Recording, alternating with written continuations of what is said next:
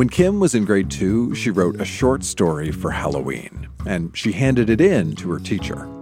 There once a ghost that lived a spook house, and the ghosts that are very ferocious and kill people, and can take a hammer and hit you in the head. And a skeleton take a saw and saw your head off, and give you a black eye, and pumpkins slam on your head and kill you. The pumpkins can scare you. They only come at Halloween night. They can make you bleed. Tigers kill you only on Halloween night. They can scratch you. They can hurt you. They can stab you. Thank you. That's Kim reading a short story from grade 2 that, perhaps unsurprisingly, resulted in the school counselor calling her parents. I'm Dan Meisner, and this is Grown-Ups Read Things They Wrote as Kids. And this time we have a very special episode. Usually on the show, we bring you lots of different types of readings. Diary entries, poetry, short stories, letters from camp. Some of it is funny, some of it's awkward, some of it's bittersweet. Point being, in most episodes, we bring you lots of different types of childhood and teenage writing. But this time, we're focused on one thing: Halloween. We went back through the Grown-Ups Read Things They Wrote as Kids archive. We scoured years' worth of recordings to bring together some of our favorite scary, spooky stories from all across Canada. This stuff is weird, it is wonderful, and this time around, it's all a little bit scary. But don't worry, not too scary. Everything in the episode is pretty family-friendly. It's our very first ever Halloween Spooktacular. So think about what scared you when you were a kid and stick around.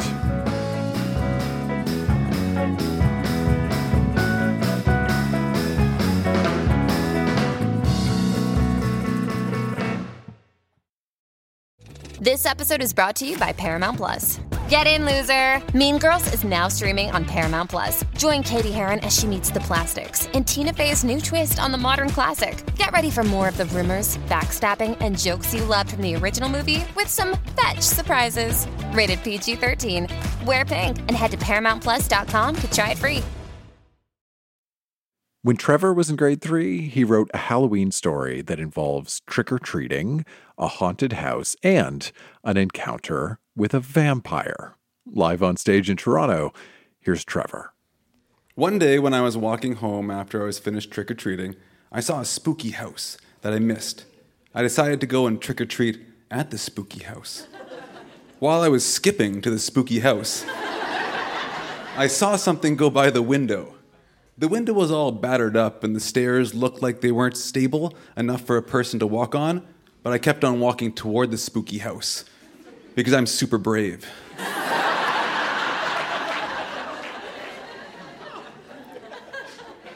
I was a little terrified, but I didn't pee myself. I started to walk up the stairs when one of them just broke. I jumped off the stair quickly because I have really great legs. Then I was just about to knock on the door when all of a sudden it opened all by itself. I know. Stay with me. Right behind the door was a box filled with candy. I ran to it and started to just put it in my bag. And just then, the door shut and it locked from the outside. I was trapped. I peed a little. I don't even know.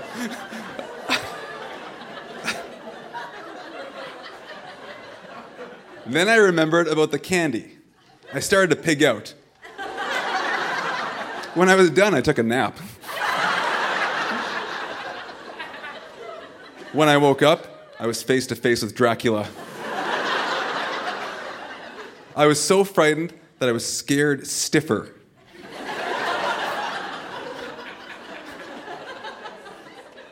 Just then, a rock fell on my knee and my reflexes went off, and I just kicked Dracula in the face. Twice. Then 2 ghosts came and put me in the dungeon. And they left one ghost to stay behind and guard me. Just then, I remembered about the flashlight in my pocket that my dad gave me. So I pulled it out of my pocket and I shined it at the ghosts and I looked them right in the eye and I said, "I'm not afraid of no ghosts."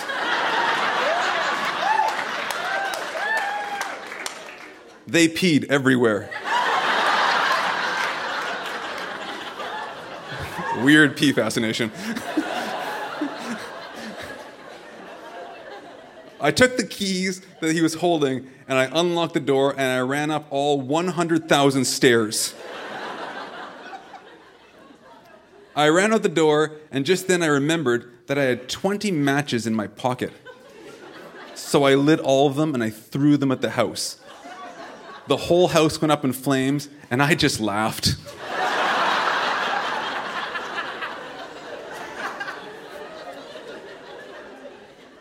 The next day, my mom asked why I smelled like smoke. I just smiled. Then I went to go eat my candy and swim in the pool. Later on, I'll pick up a new set of matches.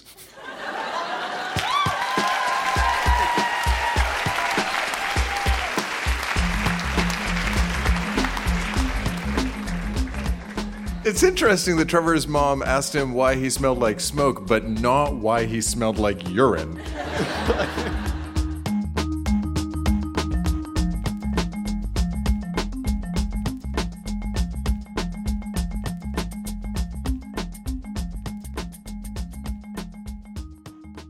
Haunted house stories are usually meant to frighten people, to give them a thrill, but that's not the only reason people write about haunted houses. When Bridget was 13, she had a crush on a guy named Manny. But the thing is, she never worked up the courage to tell Manny how she felt. Instead, Bridget expressed her feelings by writing a short horror story starring herself and Manny. She called her story 10 to 12, as in 11:50 p.m., and it's all about 2 kids who have to break into a haunted house so they can join a gang of popular kids. Live on stage in Whitehorse, here's Bridget. 10 to 12. Manny and I were waiting by the broken down gate for someone to go first. We were both scared out of our wits and trembling in our boots. I glanced at Manny. "Are you scared, Manny?" I asked. "Yes, are you?" he answered, looking deeply into my green eyes. "You bet, but we have to do this if we want to become jet sets." Being a jet set meant being in the most popular group in town. We would be able to go to parties, dances, bars, and have anything we ever wanted. Only on one condition. We had to pass the test, which was to bring back Abigail Stepson's blood by 12 midnight. The only way we were allowed to do it is to go to the Stepson mansion after sunset. We had to go into the room where Mr. Stepson had killed his wife in a jealous rage. He had found her in bed with another man, had shot the man, beaten Abigail, and had axed her to death. Then he had bathed in her blood and had shot himself holding Abigail's head. No one had dared to go in after hearing legends that Abigail's soul lived on seeking revenge. Manny and I heard these stories, and it made us twice as scared. Not scared enough. We moved slowly and carefully towards the house. We had packed everything we thought we'd need. I took out my flashlight because it was getting dark. I looked at my watch. It was 10 o'clock, 2 hours left to get her blood. "Ladies first," I heard Manny whisper. "You wish," I replied, trying to keep cool. "We're going together or not at all. Now move it." I opened the noisy door and we walked in. The room in front of us was furnished with antiques which hadn't been taken care of for a long time. It was covered with dust and spider webs. We proceeded to the staircase. The walls were full of old pictures which seemed to stare down at us. We got upstairs and saw a long, endless hallway. On each side were the doors of every room. "Manny, which one is it?" I inquired. "I don't know. All I know is it's full of blood," he replied. "Try the first one," I said. "No, you can have the honor," he answered. "Manny, I opened the door downstairs, so you try the first door," I ordered. He obeyed and opened the door. It was dark in the room. Manny waved his flashlight around. The room was empty. We moved to the next. I heard a loud moan and clutched Manny's arm. "Did you hear that?" I cried. "Yes, let's get the blood and get out of here." He opened the next door. What we found scared us to death. A dead man's body lay on the ground, a knife sticking out of his back, and his chest opened up. I screamed in horror and slammed the door shut. Manny opened the third door. The room was furnished with a dresser, a mirror, a bench, a chest, a closet, and a canopy bed. "This is it," he cried. "Look at that," I cried back, pointing towards the canopy bed covered with blood. We moved to it bravely, not suspecting what was waiting for us. Just as we got to the edge of the bed, a half-decomposed man jumped out and grabbed me. I screamed and fought, but it was of no use. Manny reached into his pack and took out a knife. He threw it and got him in the head. He let me go and dropped to the ground. I cried in relief. We moved carefully to the bathroom where Mr. Stepson had bathed in Abigail's blood. I looked back fearfully at the rigid body on the ground, thinking it must have been Abigail's lover. We reached the bathroom, and Manny pushed open the squeaky door. We both stared in shocked horror. There in the tub filled with blood was Abigail's body without the head. I almost threw up. "Pass me the tube, Bridge," Manny asked, getting brave. "Here, thanks." "Be careful, Manny." "I will. Don't worry, Bridge." "Manny? What?" "I know it's a bad time to tell you this, but we might not get out of here alive, so I love you." "You do?" "Yes, me too." I glanced at my watch. We were running out of time. It was 11:30. We had to hurry up and meet the jet sets at 12. Manny reached out and dipped the tube in the pool of blood. He filled it up and put a cap on it. "Let's go," Manny yelled. We ran through the long hallway. Just as we were about to start down the stairs, Manny tripped over something. He picked it up. "It's her head!" I screamed in terror. Manny yelled and sent it flying down to the other end of the hallway. "Run, run," he cried. We ran down the staircase. I was in front of Manny. I heard him yell. I never bothered looking back because I was so frightened. I threw open the door and ran to the street where the jet sets were waiting. It was 11:50, 10 minutes left. We made it, I yelled, jumping up and down. I turned to hug Manny and almost fainted, seeing him covered with blood and the knife he had used to kill Abigail's boyfriend sticking out of his chest. He handed me the tube of blood. "What happened?" I asked. He looked deeply into my eyes and fell to the ground unconscious. "Call an ambulance," I screamed. A month later, we were both back in school. We'd become the hottest couple in town. Everything was great, except I never found out what happened that night on the stairs. Memories haunted me for the rest of my life, but what annoyed me the most was never knowing if Abigail had done it or not. The end.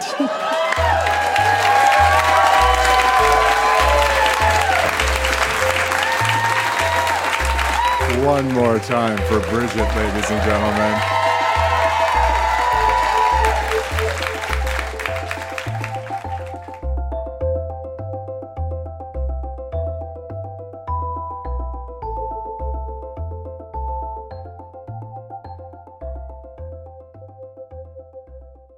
In 1993, there was a movie called The Nightmare Before Christmas by Tim Burton. Now, if you're not familiar, it's sort of a holiday crossover film that combines Halloween and Christmas. And it turns out Tim Burton wasn't the only one thinking along those lines. When Adam was in grade 4, he wrote his very own Halloween Christmas holiday mashup entitled The Pumpkins' Xmas. Here's Adam. The Pumpkins' Xmas. There was a pumpkin named Marvin who lived with his family in an abandoned barn. What's making these children so happy? They all wondered as the whole family was looking out their giant window in the bedroom. The pumpkin family overheard the children singing, "It's Christmas." The pumpkins looked at each other in a puzzled way. "Christmas? What's that?" they asked each other. Then Marvin replied, "I don't know, but I'm going to find out." Then Marvin left. As Marvin started his quest, he thought, who would know about Christmas? I know. The kids would know about Christmas. Then he left for the children's houses, but of course they weren't at home. Going back to his backyard, he found one child and asked him, "What's Christmas?" The child answered, "That's easy. It's presents." Marvin thought that was a silly answer. Marvin saw a tree. He asked the tree the same question. And the tree said, "Oh, it's decorations." Marvin didn't think that was right either. His family was waiting 3 hours, and there was no sign of Marvin. So his family left to find him. Marvin's family finally found him, frozen to death under a tree.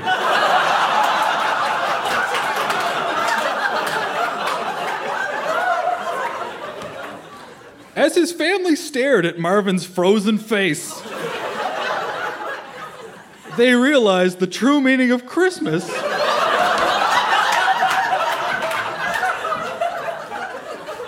and returned home.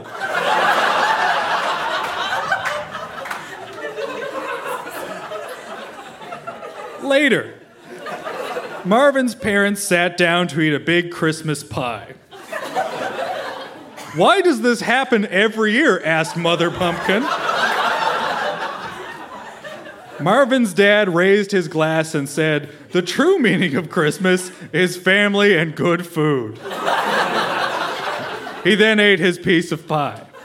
Then Mother Pumpkin cried.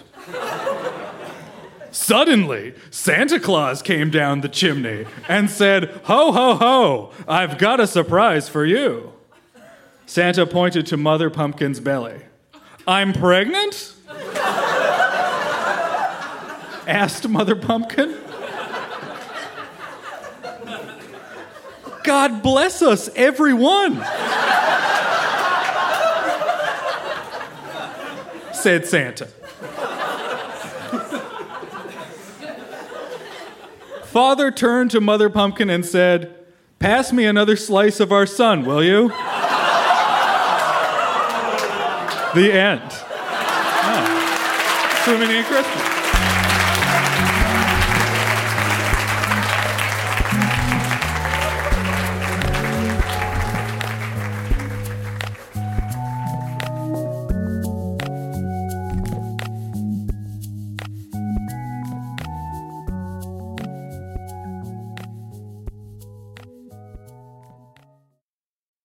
When Sabrina was in grade 9, she got deep into teenage horror fiction. Authors like R.L. Stine, Christopher Pike, Lois Duncan, and then I also got into all of the B.C. Andrews books, Flowers in the Attic, and everything else.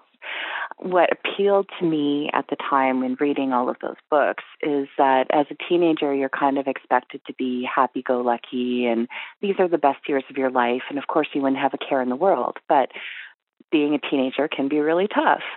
And so these books gave you a permission to be dark and a permission to sort of explore that side of life. So Sabrina decided to write her own teenage horror story in the style of her literary heroes. She wrote a very dark tale all about an evil teacher who was murdering her students. Live on stage in Regina, here's Sabrina.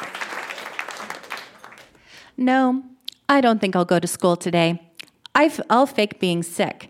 Anything to get away from that hideous English teacher, Mrs. Morton. Miranda, dear, are you getting ready for school yet? It's 8:30 already. You don't want to be late on the first day of grade 6, do you? Mother called. I'm not going to school today. I'm sick, I called back. Mother walked into the room and pulled the covers off my head. Miranda, I can tell you are not sick, so get out of bed already. But Mom, Mrs. Morton. Look, I don't want to hear anything more about Mrs. Morton. She is the sweetest lady I've ever met, and she really likes you. Why do you hate her so much? Mom, she's evil. Do you think that all the deaths of kids in this town are accidents? She kills them, Mom, I yelled. Now, Miranda, just because you don't like a certain teacher doesn't mean you have to turn her into some sort of murderer, she reasoned. Robert acted the same way as you are when he had her in grade 6, too. But Mom, don't you see? Robert died that year. She killed him, I tried to tell her. We always ended up fighting about Robert's death. Mother was convinced that it had been an accident, but I knew the truth. Last year's field trip was supposed to be fun.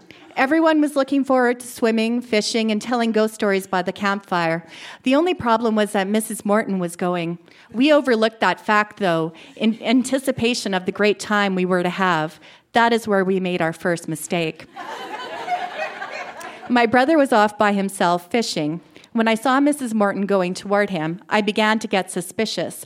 I ran for the secluded spot when I heard my brother scream. Mrs. Morton was holding his head underwater. As soon as she saw me, she pulled him out and acted like she was saving him. Everyone ran for the spot when they heard the screams. "Robert's dead! Oh my God, he's dead! She killed him!" I screamed as I began to cry. "Poor child, she's delirious. Give her some room," Mrs. Morton said. "Someone should get her some water." "Well, maybe not. That is, after all, what killed her brother." "You killed him, you did," I screamed as they dragged me off. The last I saw of my brother was the white sheet being pulled over his face by none other than Mrs. Morton herself.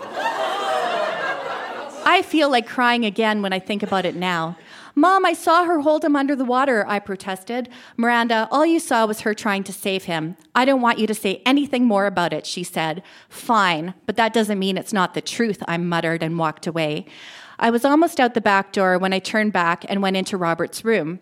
It was still the same as it had been before he died. I reached into the bottom drawer of his dresser and pulled out his survival knife. The cold steel felt good in my hand. "Don't worry, Robert. Mrs. Morton won't be a problem after today." I missed my bus, so I had to walk to school. I was half an hour late. She called me up to her desk after school. "Why were you late?" she asked me. "Oh, quit the act already. I know you killed him. I saw you kill him, so don't deny it." "I didn't kill your brother, but if I did, what could you do about it?" she said in an evil voice. "I guess I would just have to kill you now, wouldn't I?" I said in a tone that matched hers almost exactly as I pulled out Robert's knife. I loved the way it shimmered under the fluorescent lights. As I held it above her head, preparing to plunge it into her skull. She wrestled the knife away from me just before it struck. Now the knife that I had intended to kill her with was about to be used on me. It was suspended in midair, about to plunge into my heart. "I really don't want to do this. You're a very nice girl, but you just know too much," she said, as she shoved the knife into my heart and twisted it. Blood poured everywhere. This would be the second time Mrs. Morton had twisted a knife in my heart. As I was lying in a puddle of my own blood, breathing my last breaths, my mother walked into the classroom. "I thought I told you not to kill her too. Our deal was that you just kill him," Mother said.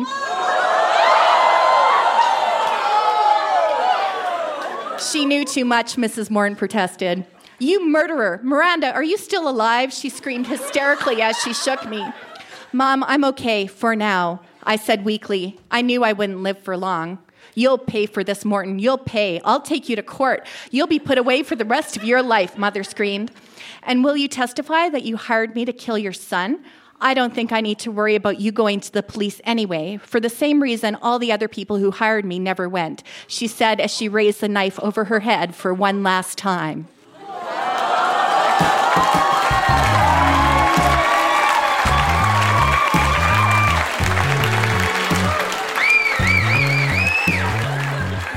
That was fiction, right?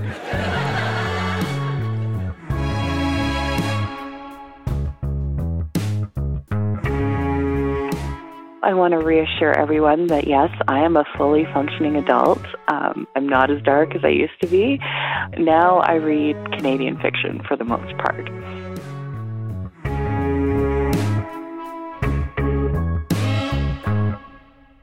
Do we have fans in the room of the choose-your-own-adventure genre? There's a lot of people. Do we have fans in the room of the author R.L. Stine? So, R.L. Stine wrote a choose-your-own-adventure style series called Give Yourself Goosebumps. And our next reader, Cody, was deeply inspired by the Give Yourself Goosebumps series, so he wrote his very own Choose Your Own Adventure style book with 7 possible endings, and I think he's going to walk you through one of them, and you may have the opportunity to decide where the adventure goes. Please welcome Cody to our stage.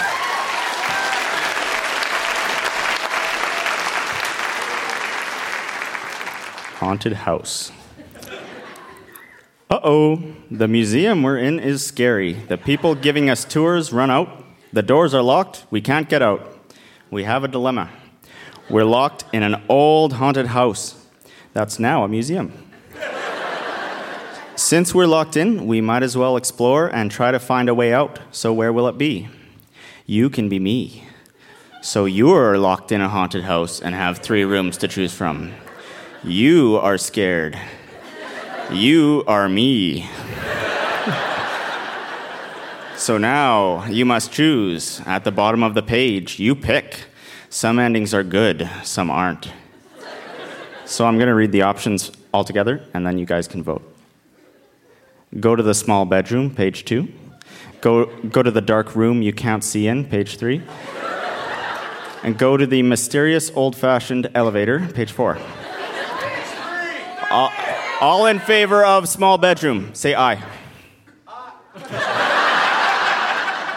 All in favor of dark room you can't see and say aye. Mysterious old-fashioned elevator. Mysterious old-fashioned elevator. You step into the elevator, it's creaky. Kind of scary, you see a button. You press it. An alarm shrieks, your elevator flies up and breaks the roof and goes higher, higher, higher, and you get out. You see stars everywhere. The ground is purple. You see an alien. You're in space, the alien says. Achak ayamaya ak kalamana.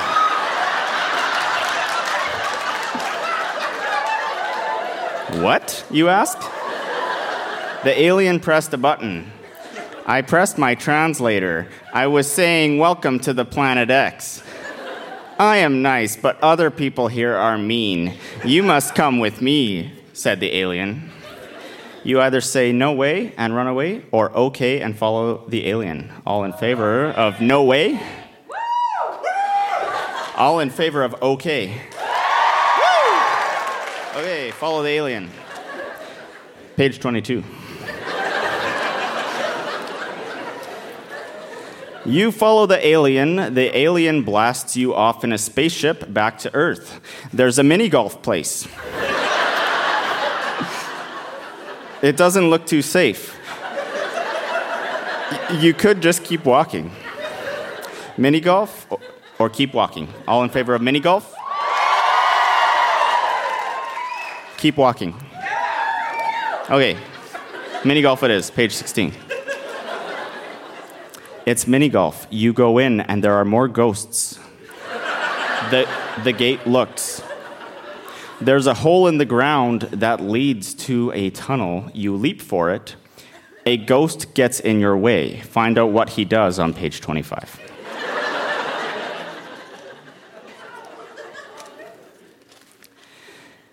Guess what he does? Ha! He opens his mouth and swallows you. You'll spend the next while in a ghost's body, and then you'll hit the toilet. Yuck. The end. Thank you.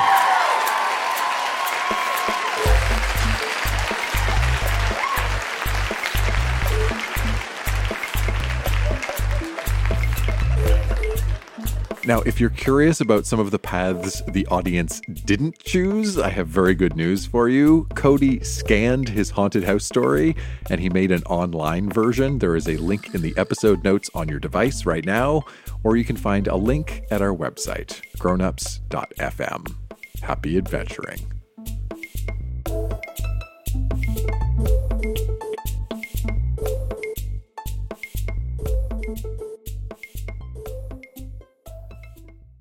When Dakota was 7, she was really into scary stories, so she decided to write one of her own. And at our show in St. Albert, she shared a story called The Night.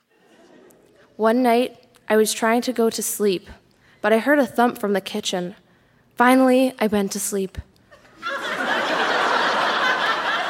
Then, in the middle of the night, I woke up and I heard thumping from the kitchen. So I went downstairs to the kitchen. Luckily, it was just the clock. Then I heard something from downstairs. So I opened the door to downstairs and turned the switch, but it didn't work. Then I thought I remembered putting a flashlight at the bottom of the stairs. So I started walking down the stairs. Then all of a sudden, the stairs broke, and I fell all the way to the bottom of the stairs. Then something grabbed my foot. Then I tried to let out a scream, but the thing covered my face. Then I got my face free. Then I reached down to get my foot free. Then I noticed my hand was wet. Then I saw that there was blood all over my hand. Then the door opened and the lights turned on. Then I saw my mom and she said, "What happened?" Then I said, "I would tell you, but you wouldn't believe me."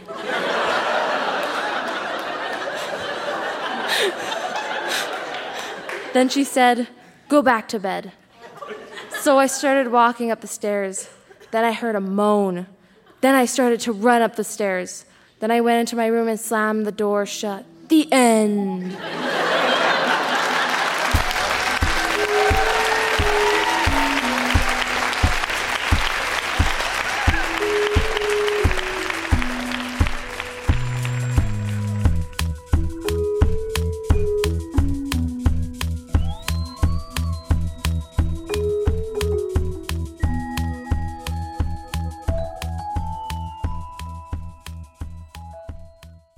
When I was in elementary school, our teacher would give us vocabulary assignments where we'd be given a list of words, and in order to demonstrate that we knew what the words meant, we'd have to use them in a sentence.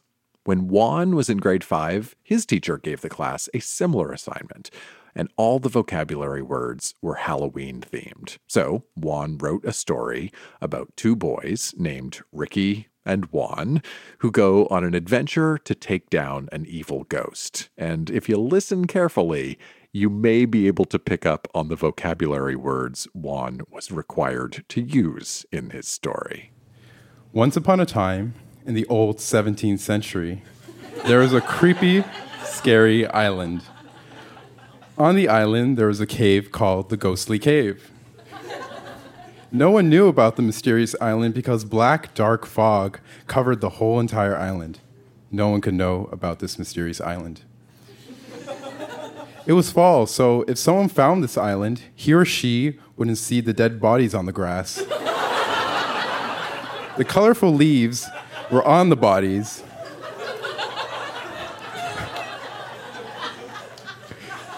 The macabre bodies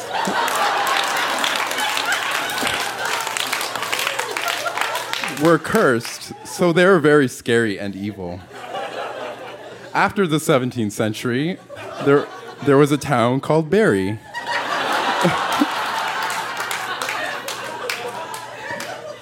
In Barrie, there were these 2 kids named Juan and his friend Ricky. They were best friends and detectives. Ricky said, "When are we going to go to the library and get the cool detective manual?" asked Ricky. Ricky is Juan's best friend, and he has black eyes and black hair. Juan has black eyes too, and brown hair. Then they went to the library to get the detective manual. When we got home, the TV went on, and this was Mr. Gill. "Children, there is a kind of monster, or a GHOST, told Mr. Gill. That means ghost. Meanwhile, the ghost who Mr. Gill was talking about was named Monstrous, and he was getting ready to take over Barrie. Meanwhile, Juan and Ricky were on their motorboat as fast as they could. Ricky put on this extra battery, and then they went almost to the speed of light. Suddenly, there was lots of thick, dark fog, and they saw an island. The sign said, "Do not enter, or else."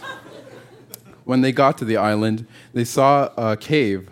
The sign read, "Ghostly Cave," with a macabre skull. Then they went in, and they didn't notice the cursed skeletons coming into the cave. Juan and Ricky saw a quagmire and a vine. They climbed the vine, and they swung to the other side and followed the path. They didn't take them that long to get to the monster's lair. They were ready to stop Monstrous from taking over Barry. First, Juan went to go and kill him, but Monstrous was too fast. Ricky went to punch him, but Monstrous was invincible. Ricky got hurt and fell down, but then he remembered that he had an extra battery. Then he put threw the battery to the ghost, and his invincible powers were gone. Then, as fast as Ricky could, he got the extra battery again and threw it at the monster. Then he self-destructed. Then Monstrous told Juan and Ricky, "We will meet again, loser." Then Juan and Ricky jumped out of the window and went on their motorboat and went home. On Halloween, Juan and Ricky were happy that they beat Monstrous and the skeletons, so they went trick-or-treating in their costumes. Then they were having so much fun that they didn't notice a floating shadow in the air. It looked like a ghost, and it was Monstrous in the air. Thank you.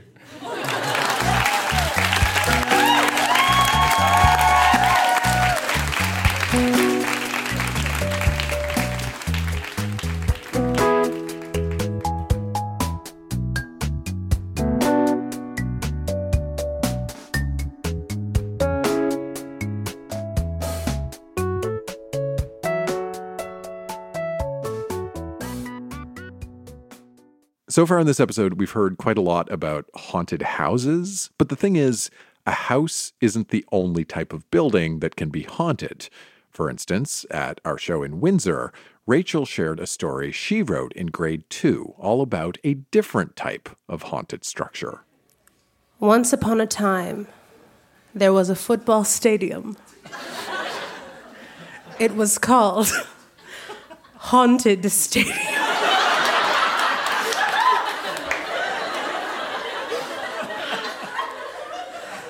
Then one day, as some cheerleaders walked by, they heard a noise. "It sounded like someone in pain," said Kim. "Yeah," said Polly. "Let's go see what's up." As the girls crept in, they felt a cool breeze, and slam! The door shut behind them. The girls screamed, "Ah!" Then a ghostly light appeared, and out of the fog, the girls saw the form of a cheerleader's body floating above them. The girls screamed. The ghost screamed.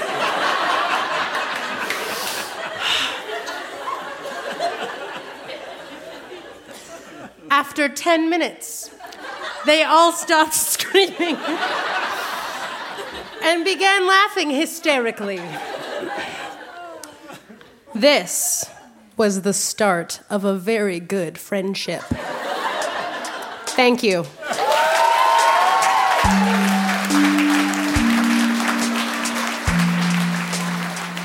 If anyone invites you to a football game at Haunted Stadium, sounds like you should probably go.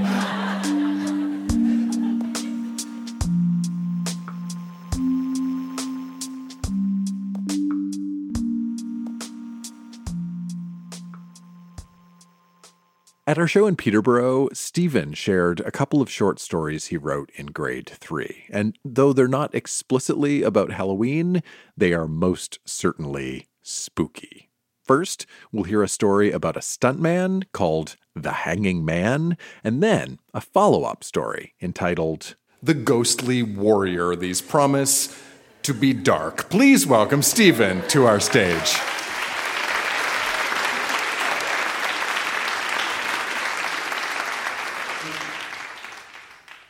The Hanging Man.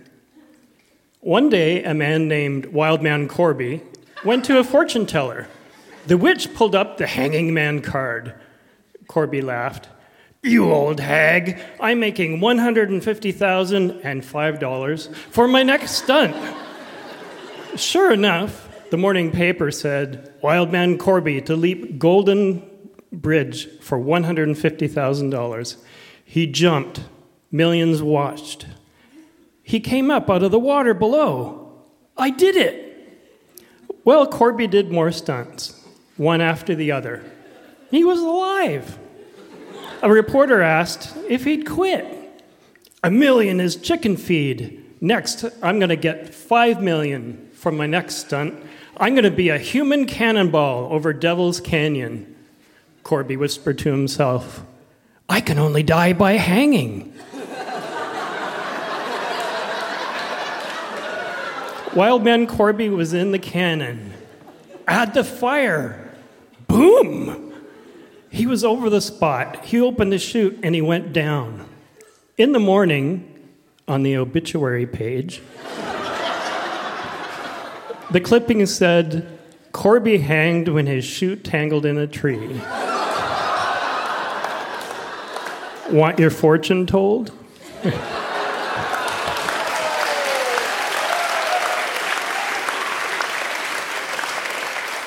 So after my poor teacher pulled me aside and asked me, "Could you please next time write something more normal?" I said, "Okay." And I wrote The Ghostly Warrior.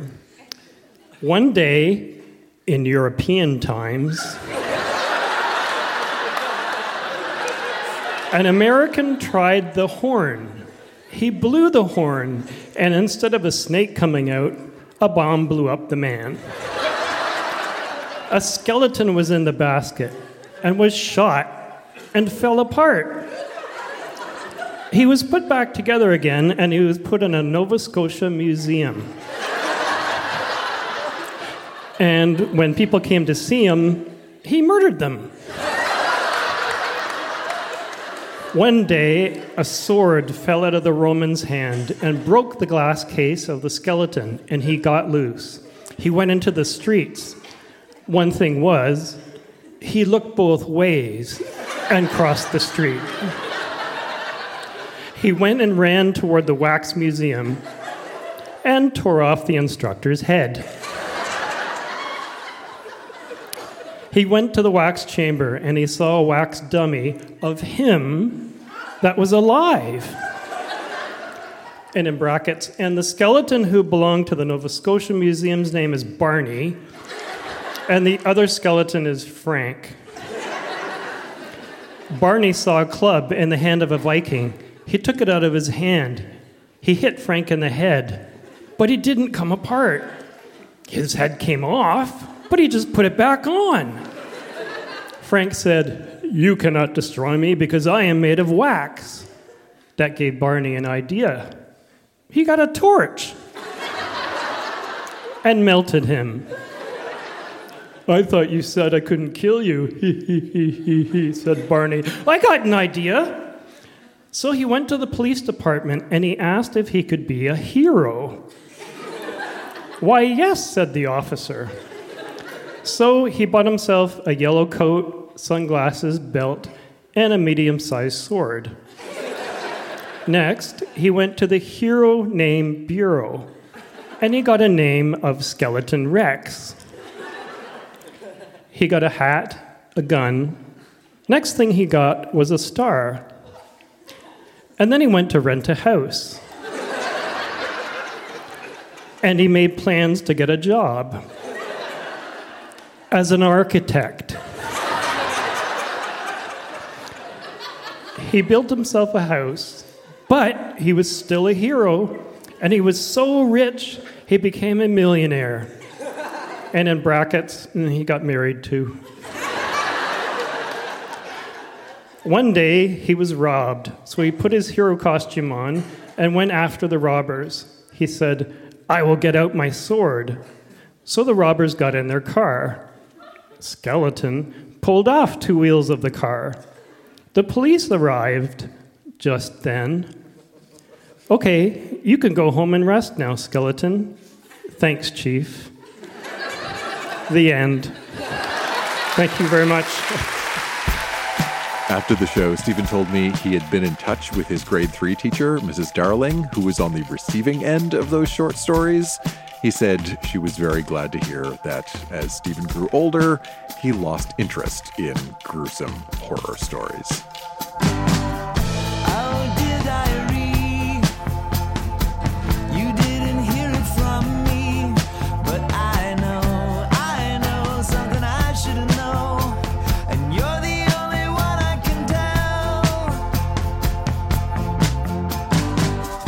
That is our Halloween Spooktacular edition of Grown Ups Read Things They Wrote as Kids. Our show was recorded live in cities across Canada and produced by Jenna Meisner. Olivia Nashmi is our associate producer. Our music is by Poddington Bear and Lullatone. Our closing theme is Oh Dear Diary by Sloan. If you enjoyed this episode of Grown Ups Read Things They Wrote as Kids, tell somebody about it. I'm Dan Meisner. Thanks for listening.